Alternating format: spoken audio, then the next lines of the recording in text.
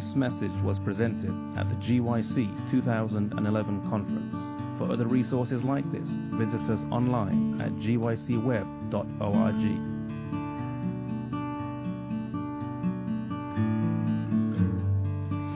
Father, I just want to thank you so much for this day. And Lord, I pray as that we continue to study today, you would dwell amongst us. Father, that you would break our hearts, that you would send your Holy Spirit to fill this place. That as we study your word, that the message that you have for each and every one of us may be something that we take away, that we can apply in our own lives, that will draw us closer to you. Father, I pray that you anoint my lips, that what I share may be from you, and that your voice may speak to each and every one here. So we pray all these things in Jesus' name. Amen. Well, good morning, everyone.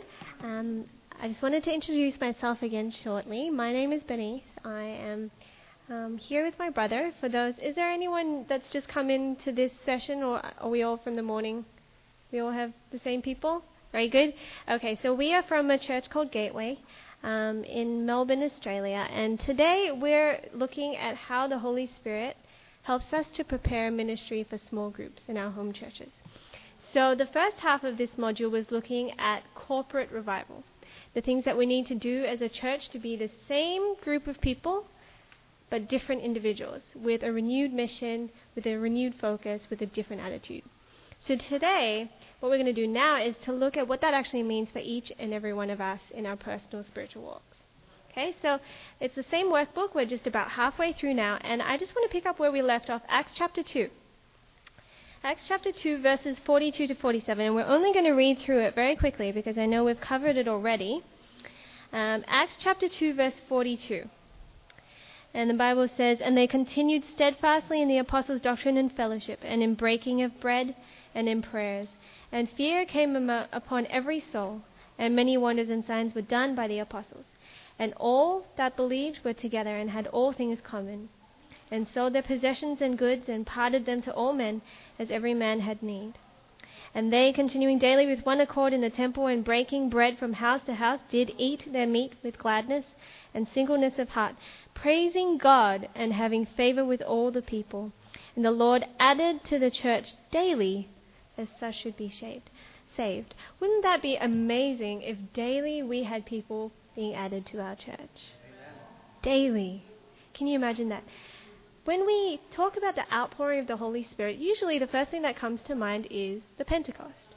So people think of the upper room experience and the disciples there. But I want to take us back a few hundred years, actually, to the book of Joel. And we studied this last night a little bit in the prayer after the evening devotions or the opening session. Joel chapter 2. And I want us to turn there quickly. And we find that in Joel, the promise of the outpouring of the Holy Spirit, like in the Pentecost, like in the upper room, was actually first prophesied by Joel. And so we don't have time to go through the whole story of Joel, but basically this prophecy, the first two chapters of Joel, explain this prophecy. It's a time in Israel when the people are rebellious. The people have gone away from God. And what happens is that in the first book of Joel, it describes all the pestilences that God is saying will come upon them because of a result of their sin. Now, if you have the time, I'd invite you to read through that at a later stage, but I want to turn our attention to chapter 2. And chapter 2 is when God shows his mercy and his grace. And in a picture of a despondent and a desolate and a diseased Israel, both spiritually, physically, mentally, God delivers this really unique promise. I want to turn, later on, we'll be studying that, but I want to have a look at the context in which Joel, describes the outpouring of the Holy Spirit. Why is it, do you think, that Joel as a messenger of God, why is it that God chooses this time in Israel's history when they are not in its glory days, when they are not, the best ambassadors as God's chosen people? Why is it that he chooses this time to deliver the promise that he will pour out his Holy Spirit in every individual's life? It doesn't seem to fit God's plan. It doesn't seem like it makes sense. So what I want to do is to have a look at the chapter of Joel chapter 2, and we will pick up in verse 21. So Joel chapter 2, verse 21. And I've got it up on the screen as well. And it says, "Fear not, O land, be glad and rejoice, for the Lord will do great things." So God here is already showing a contrast to what we see in chapter 1, where there's pestilence, there's disease, there's this description of locusts and cankerworms and all these weird and wonderful creatures that are going to eat up Israel's crops and leave them desolate. Jump down to verse 25 with me, and it says, "And I will restore to you the years that the locust hath eaten, the cankerworm, the caterpillar, and the palmer worm, my great army which I sent you. And ye shall eat in plenty and be satisfied. Praise the name of the Lord that hath dealt wondrously with you, and my people shall never be ashamed." The next slide. "And ye shall know that I am in the midst of Israel, and that I am the Lord your God, and none else, and my people shall never be ashamed. And it shall come to pass afterward that I will pour out my spirit upon all flesh, and your sons and your daughters shall prophesy. Your old men shall dream dreams, your young men shall see visions." That is the promise of Pentecost. That is the promise of the outpouring of the Holy Spirit. Now, there are some key points that I want to extract from this. There are so many lessons that we can learn, but the first key point is listed in your workbook. And that is that if we look at the promise that God has given us in these 3 or 4 verses, there are 2 elements that stand out. The first is, as we go back to the first slide, the first is that I will restore you to the years that the locust has eaten. So in this description and in this story of Joel and the people of Israel at this time, in their revival and the Reformation, the first element is restoration. Okay, God is saying that in his grace and mercy, part of his plan for revival and reformation in every single person's life is restoration. The second element, "And ye shall know that I am in the midst of Israel, that I am the Lord your God, and none else, and my people shall never be ashamed. And it shall come to pass afterward that I will pour out my Spirit." The second element is what? The outpouring of the Holy Spirit. So, revival and reformation, restoration, and the outpouring of the Holy Spirit. Now, if we go back, I've highlighted a word there in red. You'll notice that it says, "And it shall come to pass afterward that I will pour out my Spirit upon all flesh." So when we talk about just basic English grammar, when we say, "Oh, I'll do something afterwards," usually there's something that you say you will do before that. So I will go to seminars now, and afterwards I will have lunch. Make sense? So when we're looking at afterwards, that means that we should go back and look at, okay, where's the something that God said he will do before that? What is it that comes before the outpouring of the Holy Spirit? So if we track back through Joel 2, verse 25 to 28, we have afterwards. And we go backwards, and we look for where God mentioned prior to that, "I will." You'll see that the time that God mentioned "I will" was actually in verse 25. "And I will restore you to the years that the locust has eaten," etc., etc. So we have the 2 elements, restoration and the outpouring of the Holy Spirit. And the order is such. Restoration comes first. God restores us to be equal with, to be just in front of him. He takes away our sins through his salvation. That is the restoration. And we cannot have the outpouring of the Holy Spirit in each of our lives until we have experienced that restoration firsthand. All right, let's jump back to Acts 2. So we're going back to the story of the Pentecost. Acts chapter 2. And we have the story, and we'll pick up here in verse 16. And it says, "But this is that which was spoken by the prophet Joel." Verse 17, "And it shall come to pass in the last days, saith the Lord, I will pour out my Spirit upon all flesh, and your sons and your daughters shall prophesy, and your young men shall see visions, and your old men shall dream dreams." Does that sound familiar? It's exactly the same prophecy, isn't it? So Acts chapter 2 says that the first time Joel's prophecy was fulfilled was when? Pentecost, exactly. And it's going to be fulfilled again. Verse 17, the first words are, "in the last days." Okay, so this is what we're looking at. We are looking for, when we're asking and praying and pleading to God, pour out your Holy Spirit upon me, we are looking for this own revival and reformation in our lives. We are looking for the restoration first, and then we can expect the outpouring of the Spirit. So, what we've been reading so far is a couple of verses where we see it mentioned, I will pour out my Spirit. I will pour out my Spirit upon all sons, your daughters, your young men shall dream dreams, etc. What does it actually mean to pour out? When God says he will pour out his Spirit, what does that mean? Now, I'm no expert on Hebrew or Greek. I only study teeth, so you guys will have to help me out with the pronunciation and such. But this is actually the Greek word, if I'm not wrong, for poured out that is used in both Joel and Acts. Are there any Hebrew or Greek students here? Yes. So you guys might be familiar with this word, and correct me if I'm wrong with pronunciation, but I think it's pronounced ekeko. Is that right? Ekeo. My apologies. Ekeo. So this word ekeo actually means to pour forth, figuratively to bestow, run greedily out, shed abroad, forth, spill, gush, pour out. That seems logical. That seems like a straightforward explanation of what it means to be poured out. The first thing that stands out to me is that, first of all, the connotation that you get when someone says I'm going to pour something out is that it's not a trickle, it's not a little bit, it's not a sprinkle. This is not something that will only rain down on certain individuals. Okay, we're talking about something that's going to be spread throughout God's people as a whole. It's no longer selected to the Levites or the priests. It's no longer restricted to Bible teachers or pastors. It's to every single one of us here. Okay, and so we had our little equation before that revival and reformation is restoration and the outpouring of the Spirit. The outpouring suggests that something is different about the experience of the Holy Spirit within God's people before, when the Spirit was not poured out, as opposed to afterwards, when the Spirit is poured out. Are you guys following me? So what are the differences between before and after?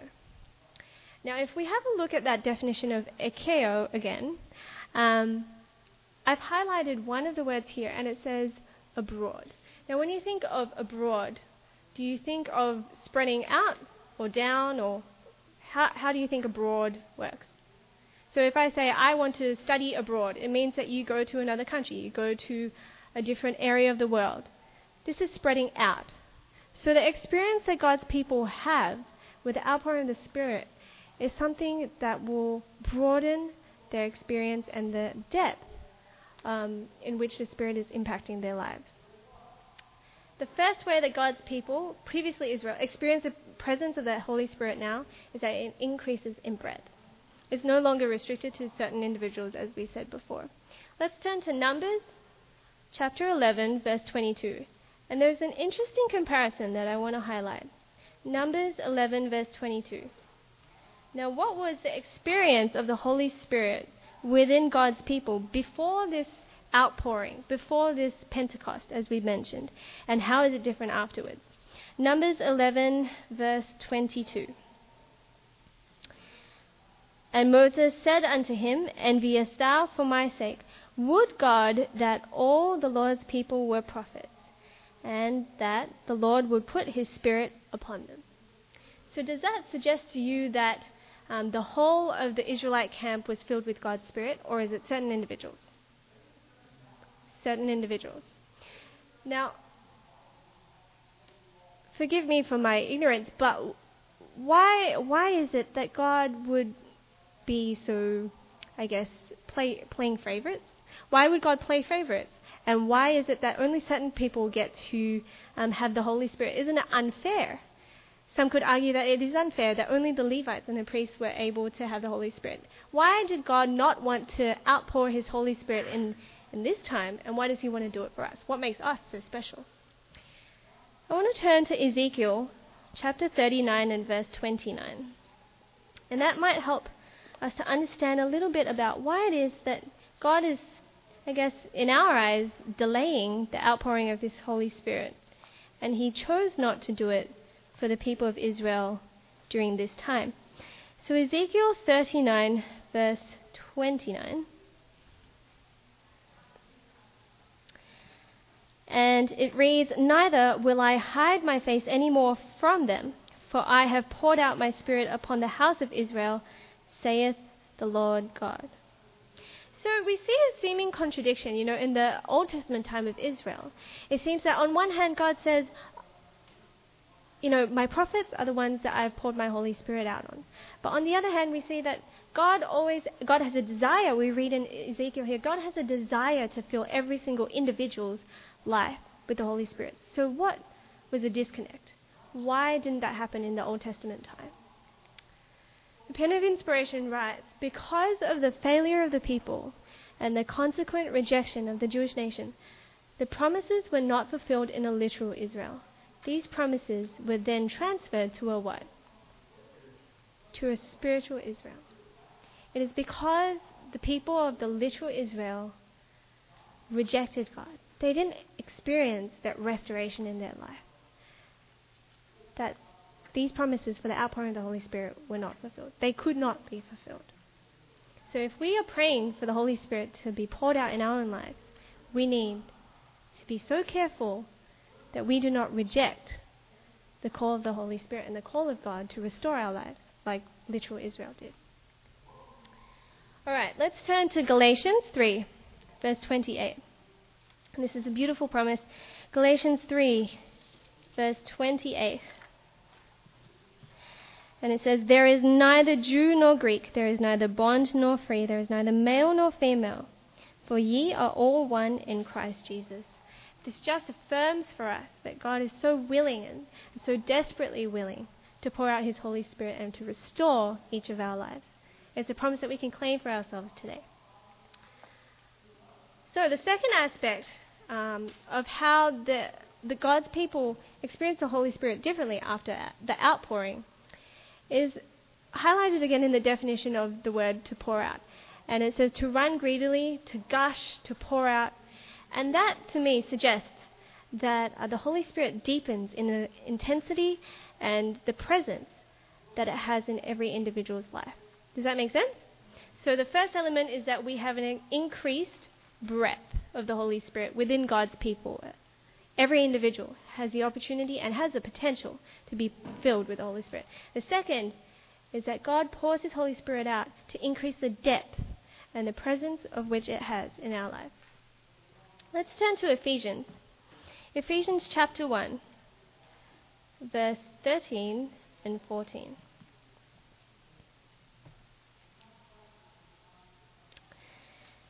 Ephesians chapter 1, verse 13 and 14. In whom ye also trusted, after that ye heard the word of truth, the gospel of your salvation, in whom also after that ye believed, ye were sealed with that Holy Spirit of promise, which is the earnest of our inheritance until the redemption of the purchased possession, unto the praise of his glory. Now there are so many aspects in those two verses, it's so jam-packed, but I just want to break it down so that we can really understand what it's trying to say here. So let's go slowly again. Verse 13, in whom ye also have trusted, after ye that have heard the word of truth. So what's the first element? We're talking about the process here of how we receive the Holy Spirit in our own lives. The first element is that we hear the word of truth and the gospel of your salvation. So remember, revival and reformation is what? What's the first element? Restoration. This is the restoration that God is talking about. In whom also, after that ye believed, ye were sealed with the Holy Spirit. So restoration, Holy Spirit. There's one third element here that really helps us to understand what's going on. The Holy Spirit of promise, verse 14, which is the earnest of our inheritance, until the redemption of the purchased possession unto the praise of his glory. Now, before I was preparing this sermon, or this seminar rather, I never really realized that the outpouring I never fully, appreciated that the outpouring of our Holy Spirit, as it goes from restoration, outpouring to inheritance, is a sign of God's remnant people in the sense that it shows us that we are possessed by God. It mentions in verse 14, until the redemption of the purchased possession. Now, if we are filled with the outpouring of the Holy Spirit, what does it mean that now we are inherited and we are possessed by God? Now this is another Greek word, and it's pronounced peripoesis, I think.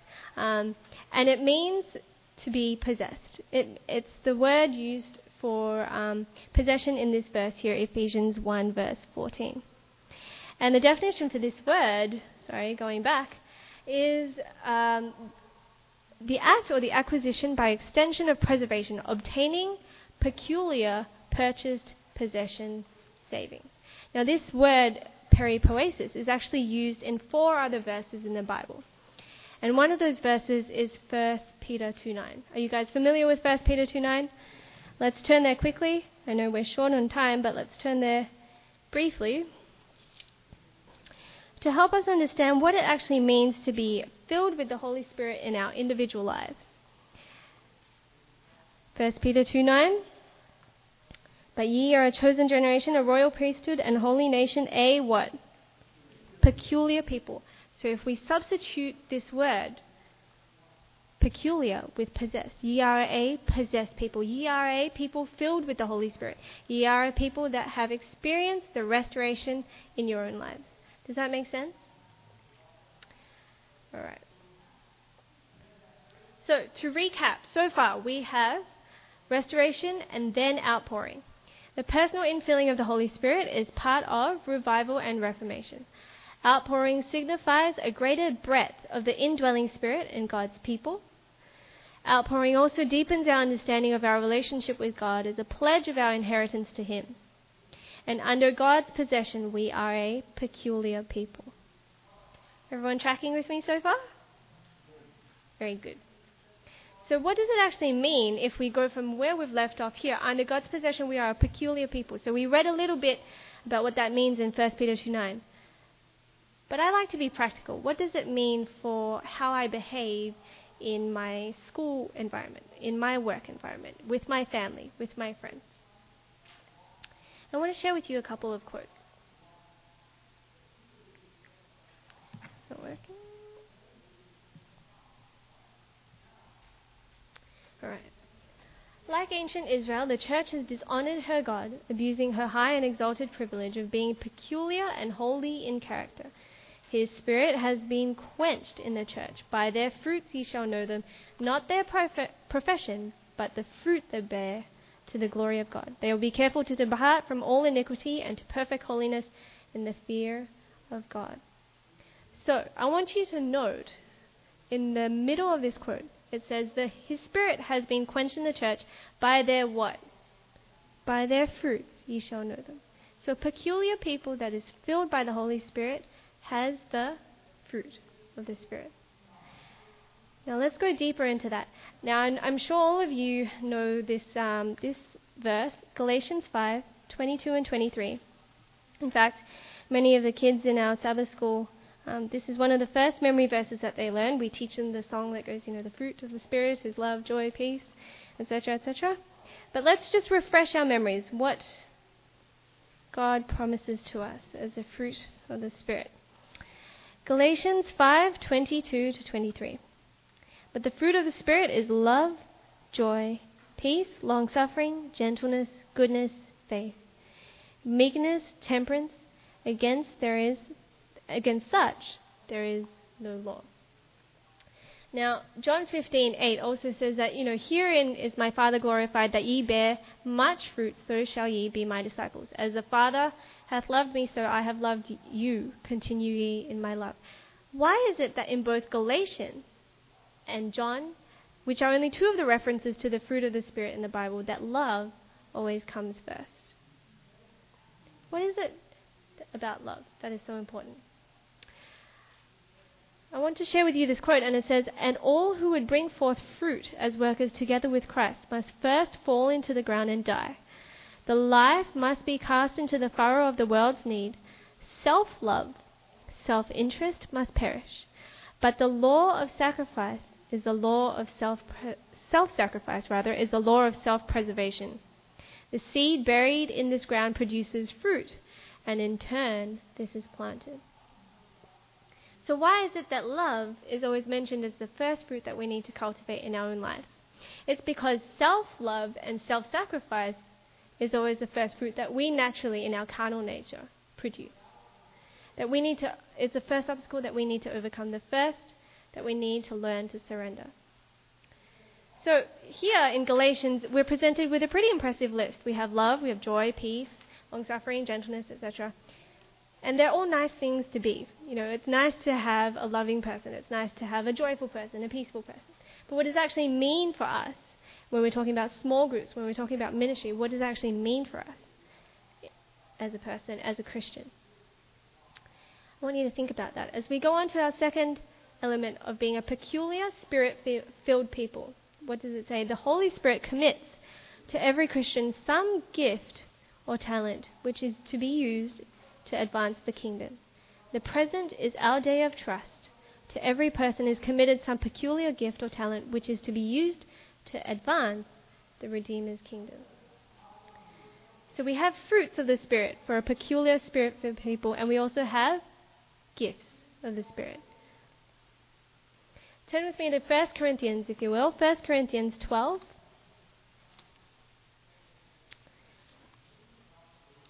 Verse 7 to 12. And let's refresh our memories as to what spiritual gifts the Holy Spirit gives to us. 1 Corinthians 12, verse 7 to 12. But the manifestation of the Spirit is given to every man to profit withal. For to one is given by the Spirit the word of wisdom, to another the word of knowledge by the same Spirit, to another faith by the same Spirit, to another the gifts of healing by the same Spirit, to another the working of miracles, to another prophecy, to another discerning of spirits, to another diverse kinds of tongues, to another interpretation of tongues. But all these worketh one and the selfsame Spirit, dividing to every man severalty as he will. For as the body is one, and hath many members, and all the members of that one body, being many, are one body, so also is Christ. So again, we've got a list of spiritual gifts. God is promising us wisdom, knowledge, faith, healing, miracles, prophecy, discernment, tongues, interpretation. That's a pretty impressive list, and it's also quite a comprehensive list. And there are so many other references in the Bible as to the spiritual gifts that the Holy Spirit promises. But have you ever stopped to wonder how these gifts are actually distributed? If we're talking about ministry and we're talking about small groups, why is it that God has given us all certain gifts and not others? As a kid, I used to think that as you got older, birthday presents, Christmas presents, whatever they are, they should get bigger as well.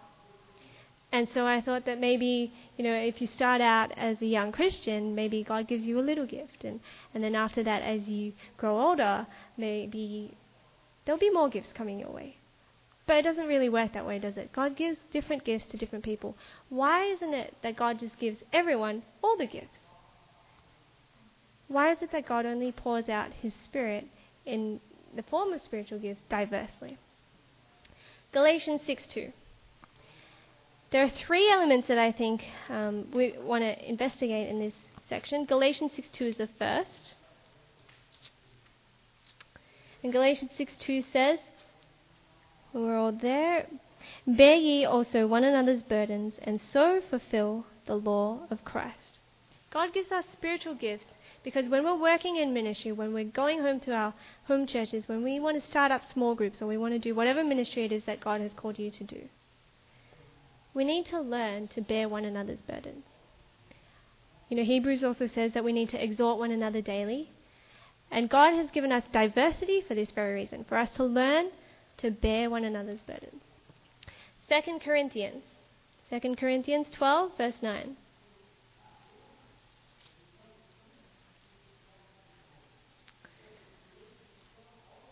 Second Corinthians 12, verse 9 says, And he said unto me, My grace is sufficient for thee. For my strength is made perfect in weakness. Most gladly, therefore, I will rather glory in my infirmities, that the power of Christ may rest upon me.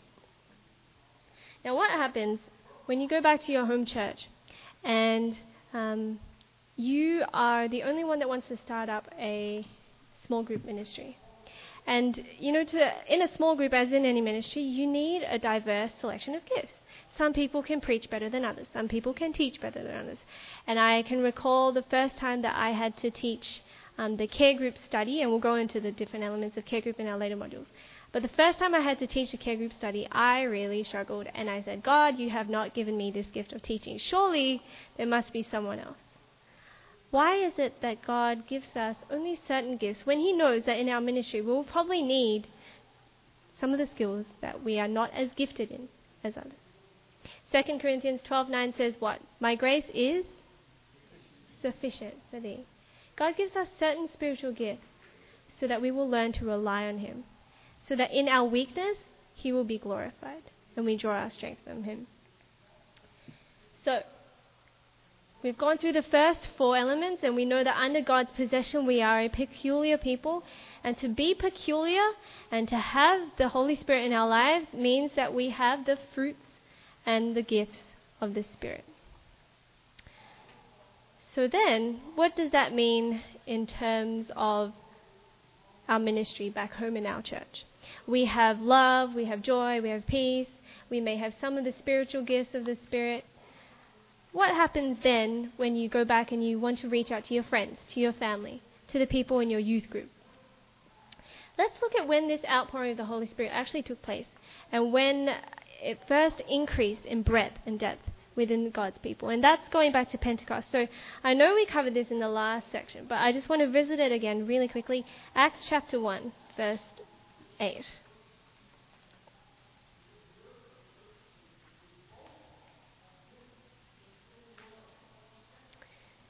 Acts chapter 1, verse 8.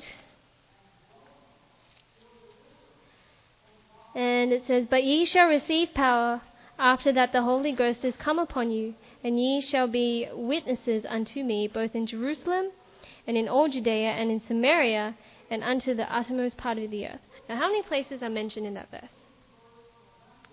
4. What are the 4 places? There's Jerusalem, Judea, Samaria, and then end of the earth.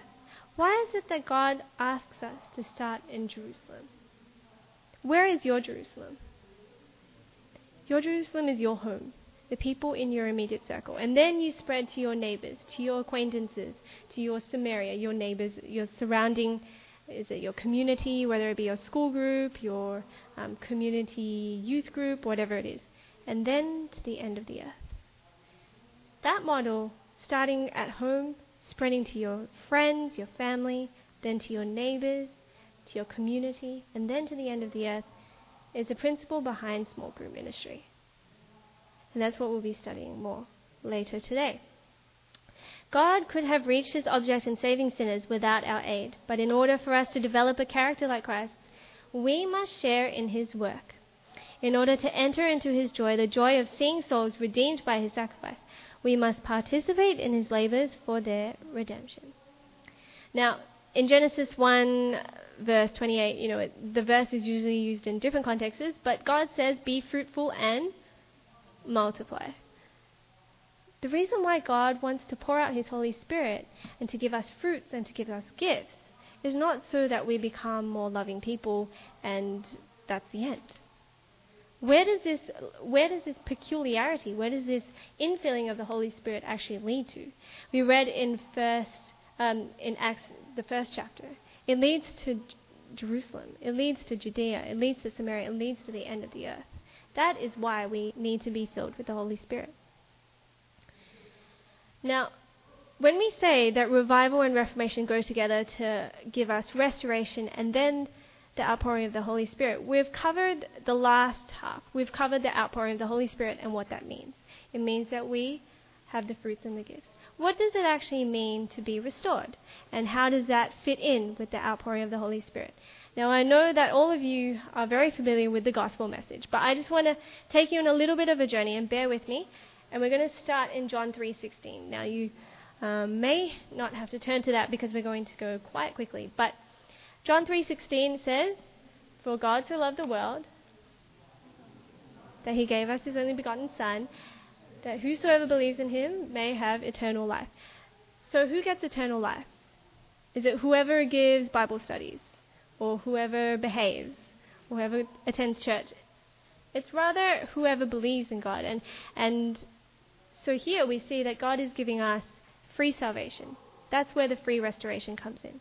But then what about repentance? Don't we need to be good? Don't we need to behave in order to get to heaven? Romans 2:4. If we could turn to that, actually. Romans 2:4.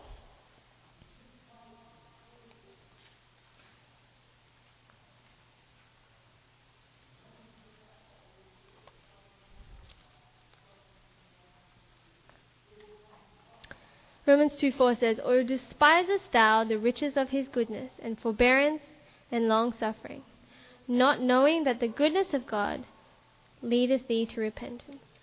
What leads us to repentance? The goodness of God. So repentance is separate from the grace and the mercy of God, obviously, that gives us the salvation. Come with me to Psalms 51, and I promise this will make a lot more sense when we put it all together in a minute. But Psalms 51, verse 10. And this is again a familiar verse to all of us.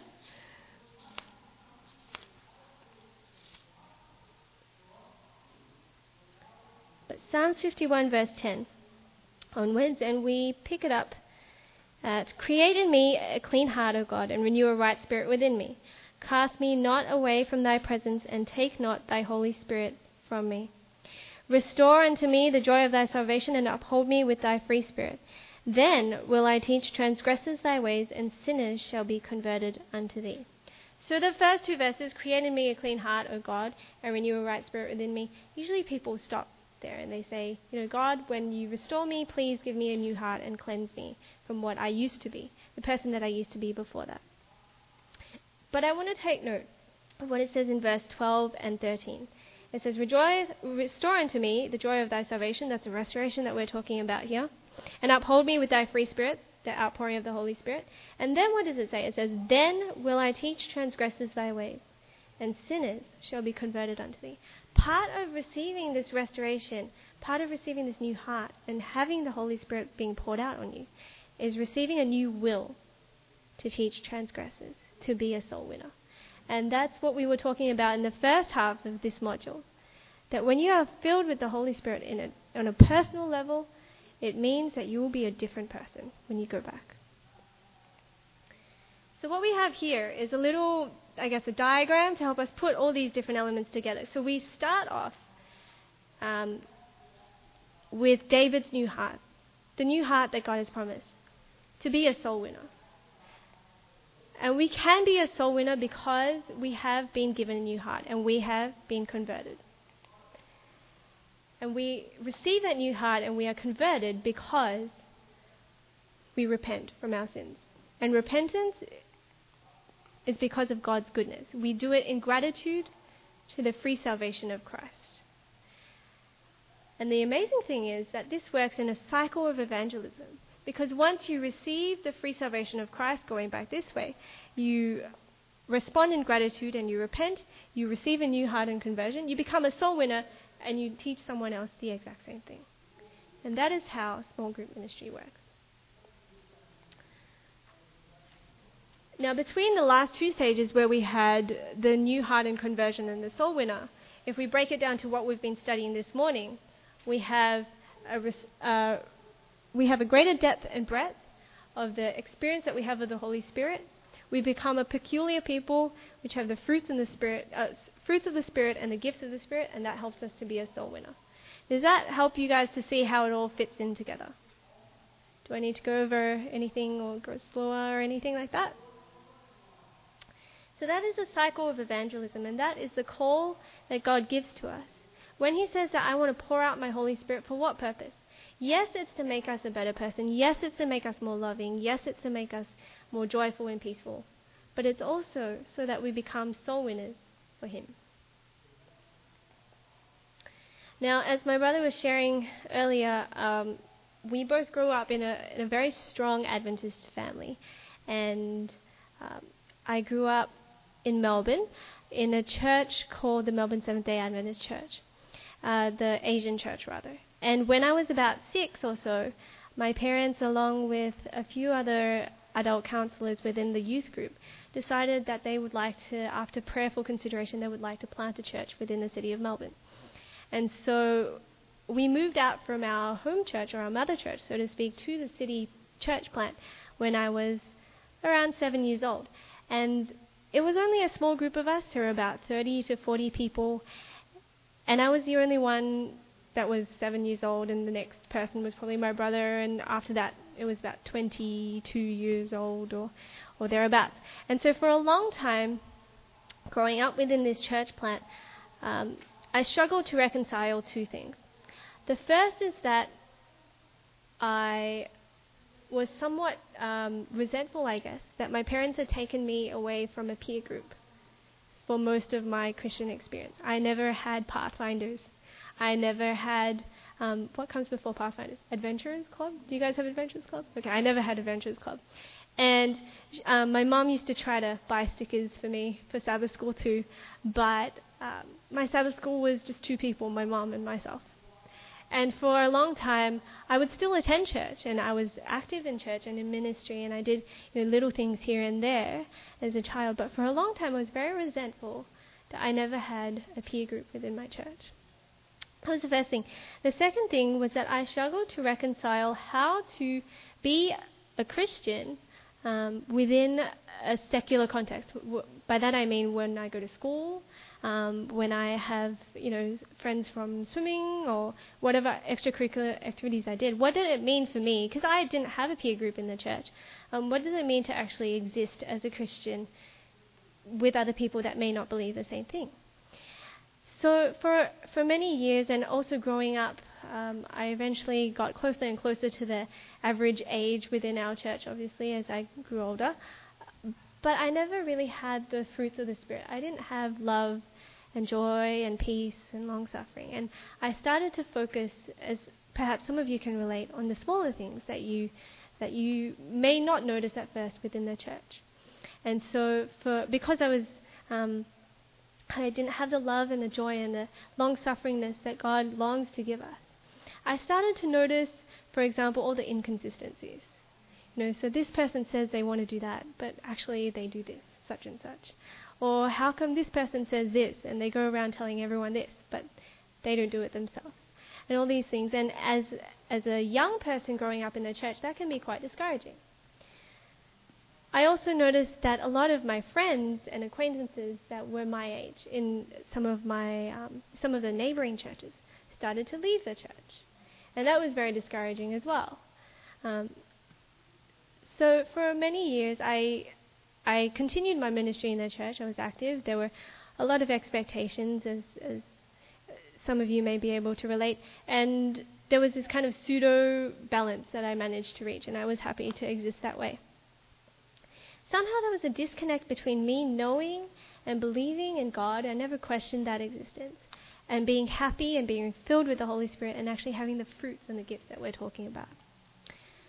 And then come about 2008, when I was actually probably in my last year of high school, and I finally had a peer group, because we are a university-based church. So in the first year of university, you always have a new batch of students coming in every year.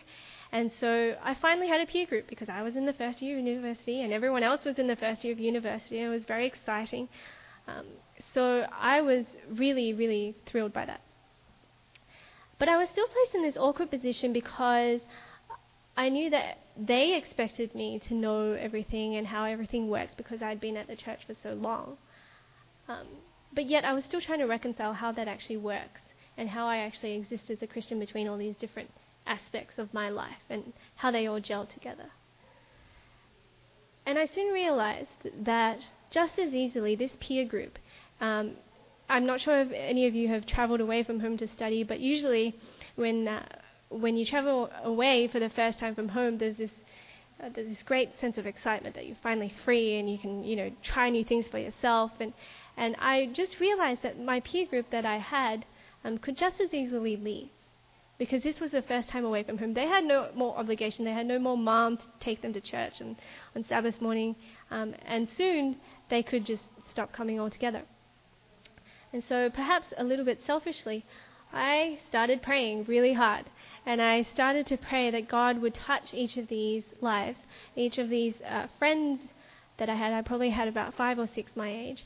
Each of these friends, and that they would experience a conversion. They would experience the Holy Spirit, and that they would have a new experience with God, and that they would become strong Christians, just so that they would stay and I would have a peer group. But I never realized how much of that was actually due to my heart condition, and how much that infilling of the Holy Spirit and that conversion actually needed to take place in my heart. That I needed to be filled with the Holy Spirit, that I needed to experience those love, the joy, the peace, the fruits of the Spirit. That was the first time that I really experienced what it means to love people and to have a burden for souls. And that was the first fruit that God chose to teach me and chose to cultivate in me. And that was the first time that I really realized what it means to be filled with the Holy Spirit in that way. So sometimes if we go back to this cycle, we get stuck at the new heart and conversion. We know that God saves us. We know the gospel back to front. You can recite it in your sleep probably. But what happens when we need to go further? How do we actually become a soul winner? The soul that has been saved experiences greater depth and breadth of God's Spirit in their lives. They become a peculiar people. We know all that. But the fruits and the gifts that God has given us is for a specific purpose. Now, as we come to a close, and we want to spend some time answering any questions, and then in prayer as well. But I want to ask you to reflect. Where are you at in this cycle of evangelism? If you are seeking the Holy Spirit, what aspects of your life do you need to surrender to God? What fruits of the Spirit do you want God to cultivate in your lives? What fruits of the Spirit are you lacking? What gifts has God given you, and how can you use them with your church group, but going back as a changed person to become a soul winner? This message was recorded by Fountain View Productions for GYC. GYC, a supporting ministry of the Seventh-day Adventist Church, seeks to inspire and equip young people to be vibrant, Bible-based and Christ-centered Christians. To download or purchase other resources, visit us online at gycweb.org.